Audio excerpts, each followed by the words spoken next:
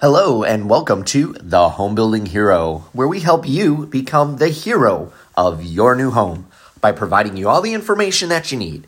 No matter if you're building, you're buying, or you're designing your next project, we got you covered here at The Home Building Hero with tons and tons of information. Today's topic, lot prices hitting a record high. Hello, I'm your host, David Bellman, president of Bellman Homes, and it is my absolute pleasure to be talking to you today on The Home Building Hero.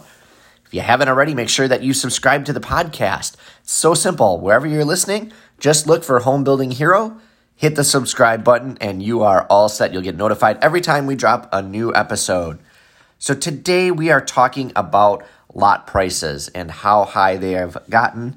And I hate to say this and be a little bit of a pessimist and start this on a downer, but it's not going to change anytime soon. Lot prices are going to continue to climb for a while.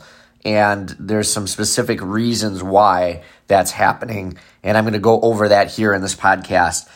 But I kind of got this idea for this article just seeing an email come in from the National Association of Home Builders, and they reported, and this is stuff that I've already kind of known, but it's nice to actually have facts behind your presumptions.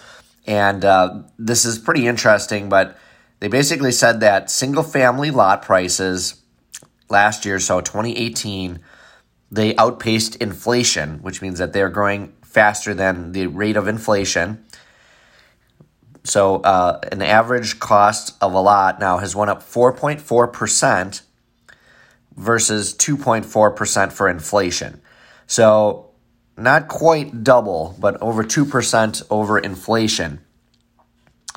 And it's one of these things that's just going to continue, and there's numerous reasons why. But, we're seeing it. And I'm going to give you a local example because I think this really speaks to the situation, at least in my state here in Wisconsin, and we can talk about some of the reasons why this is happening.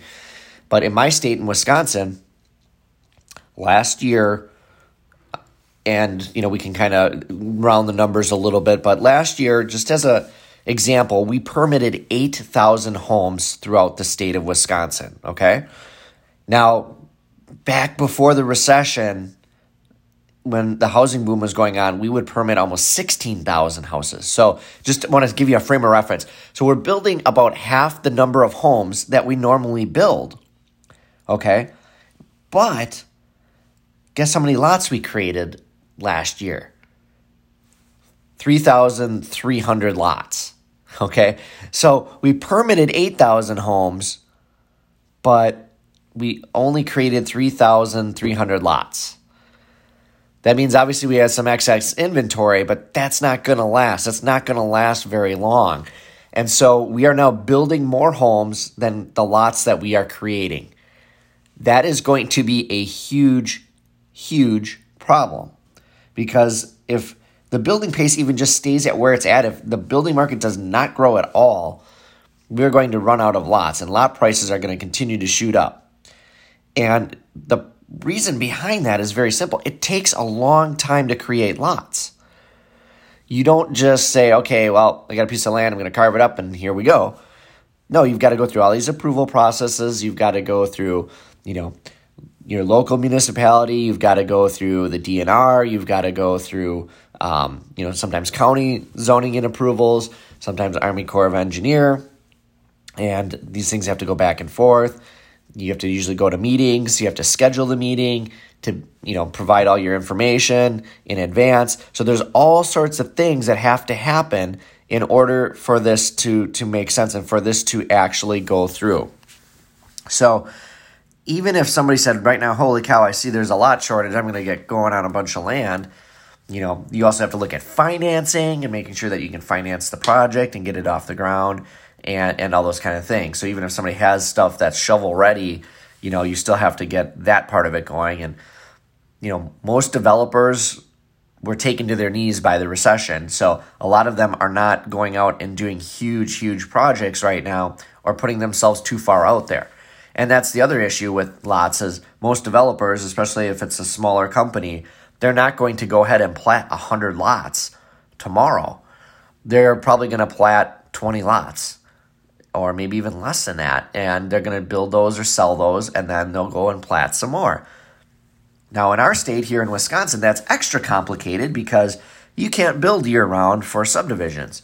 In fact, you've got probably 4 to 5 good months of actual building season to build roads effectively and create a subdivision. So when you look at something like that, it's very interesting how that dynamic happens because now you've got a short season. This year in particular was a horrible building season. It was cold and there's a lot of snow and we had lots of frost in the ground. The frost had to come out of the ground and then it just started to snow and snow and snow. Then that finally ended and then it was raining and raining and raining. And it was not until the middle of July, believe it or not, before we had 2 days in a row where there was sunshine. We had to wait all the way till July. That meant that there was very little development work going on whatsoever. And that's just extremely difficult to get, a project done. And then we had a very early winter hit in, November here. We already were getting snow that we would normally not see till probably mid to late December. So we had a short development season, which means we have even less lots probably ready to hit the market. So those are some challenges, and that's specific to our state, but it's obviously only going to do one thing, and that's going to push those lot prices up because of supply and demand. But the other reasons why lot prices are going to go up and are continuing to go up is just the regulation. And of course, if you've heard other podcasts from me, you've heard me throw out that number, especially in my state here in Wisconsin, that our local, state, and federal government adds $84,671 to the cost of a home because of their regulation. Yeah, $84,000. That is a lot of money.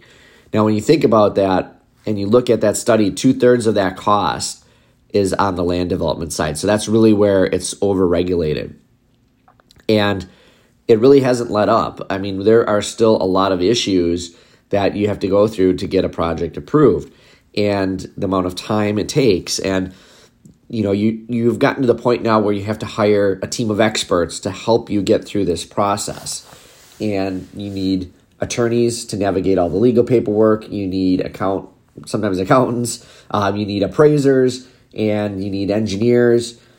And so everyone's got to do their part, and it's expensive. It's time consuming. And anytime there's a change, anytime there's a revision by a municipality, that costs time, that costs money. And both those things have a financial cost. Obviously, paying an engineer has a cost. But also, when you lose time, that costs the developer money as well because cost of materials continue to go up. So the longer you wait, the more that you're going to pay for materials. And then most likely there's a loan out there somewhere on the property, and now you have the interest adding up. And that can be thousands and thousands of dollars every month that you look at it. So something to be very aware of. And, this study that the NAHB did, the National Association of Home Builders, actually has different regions, and they show the median lot price, and they've got kind of a color-coded graph of the median prices. And, obviously on the East and West Coast are extremely high prices at the real top of the spectrum. And then also a little bit in the South Central, so your Texas, Louisiana, those are kind of high as well. And then next is sort of this west, north, central region, which would include like Minnesota and Missouri and Iowa and the Dakotas. And then our section's kind of right smack in the middle. And basically, it says that our average lot cost is $52,000 in our state. And that might be true because if you look at the really further northern regions, you're probably having some affordable pieces of land up there. But the problem is when you get anywhere near a metropolitan area or even a suburb, in our area, our average lot cost is creeping towards $140,000.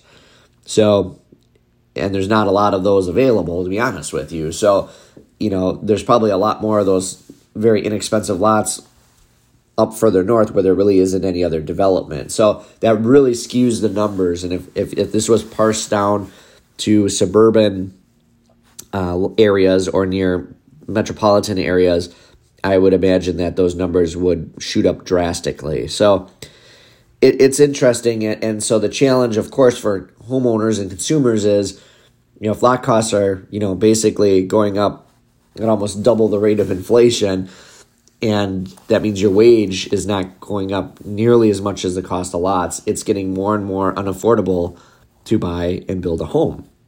So something needs to be done about it, and it needs to be said. We have got to continue to push our local officials, our elected officials, to make good choices when it comes to development. Make sure that they are promoting housing and that they are, doing the right thing and holding them accountable to allow more housing and more lots. Because lot creation will then drive down, the cost of lots and will also increase the inventory. And it's basic economics, right? It's supply and demand. If there are more lots available, guess what? The price will go down. And that's a good thing for the consumer. So, if you hear of subdivisions going up in your area or things happening, you need to say, hey, this is a good thing. You need to talk it up because it's only going to improve the housing stock. Our kids and our families of the future need housing. We're not creating enough housing for the demand, and that starts with creating more buildable sites. So I hope you've enjoyed this episode of the Home Building Hero. I would certainly love to hear from you. So if you'd like, feel free to go onto the website, homebuildinghero.com, and you can use one of the forms and it'll email me a comment. I would totally appreciate it. Otherwise, you can also reach me on Twitter at building_hero. And you can always tweet me there as well. And if you haven't already, make sure you subscribe to the podcast. That way you don't miss any amazing housing content. I'm David Bellman, president of Bellman Homes, and thank you so much for tuning in to the Home Building Hero, and we'll talk to you soon.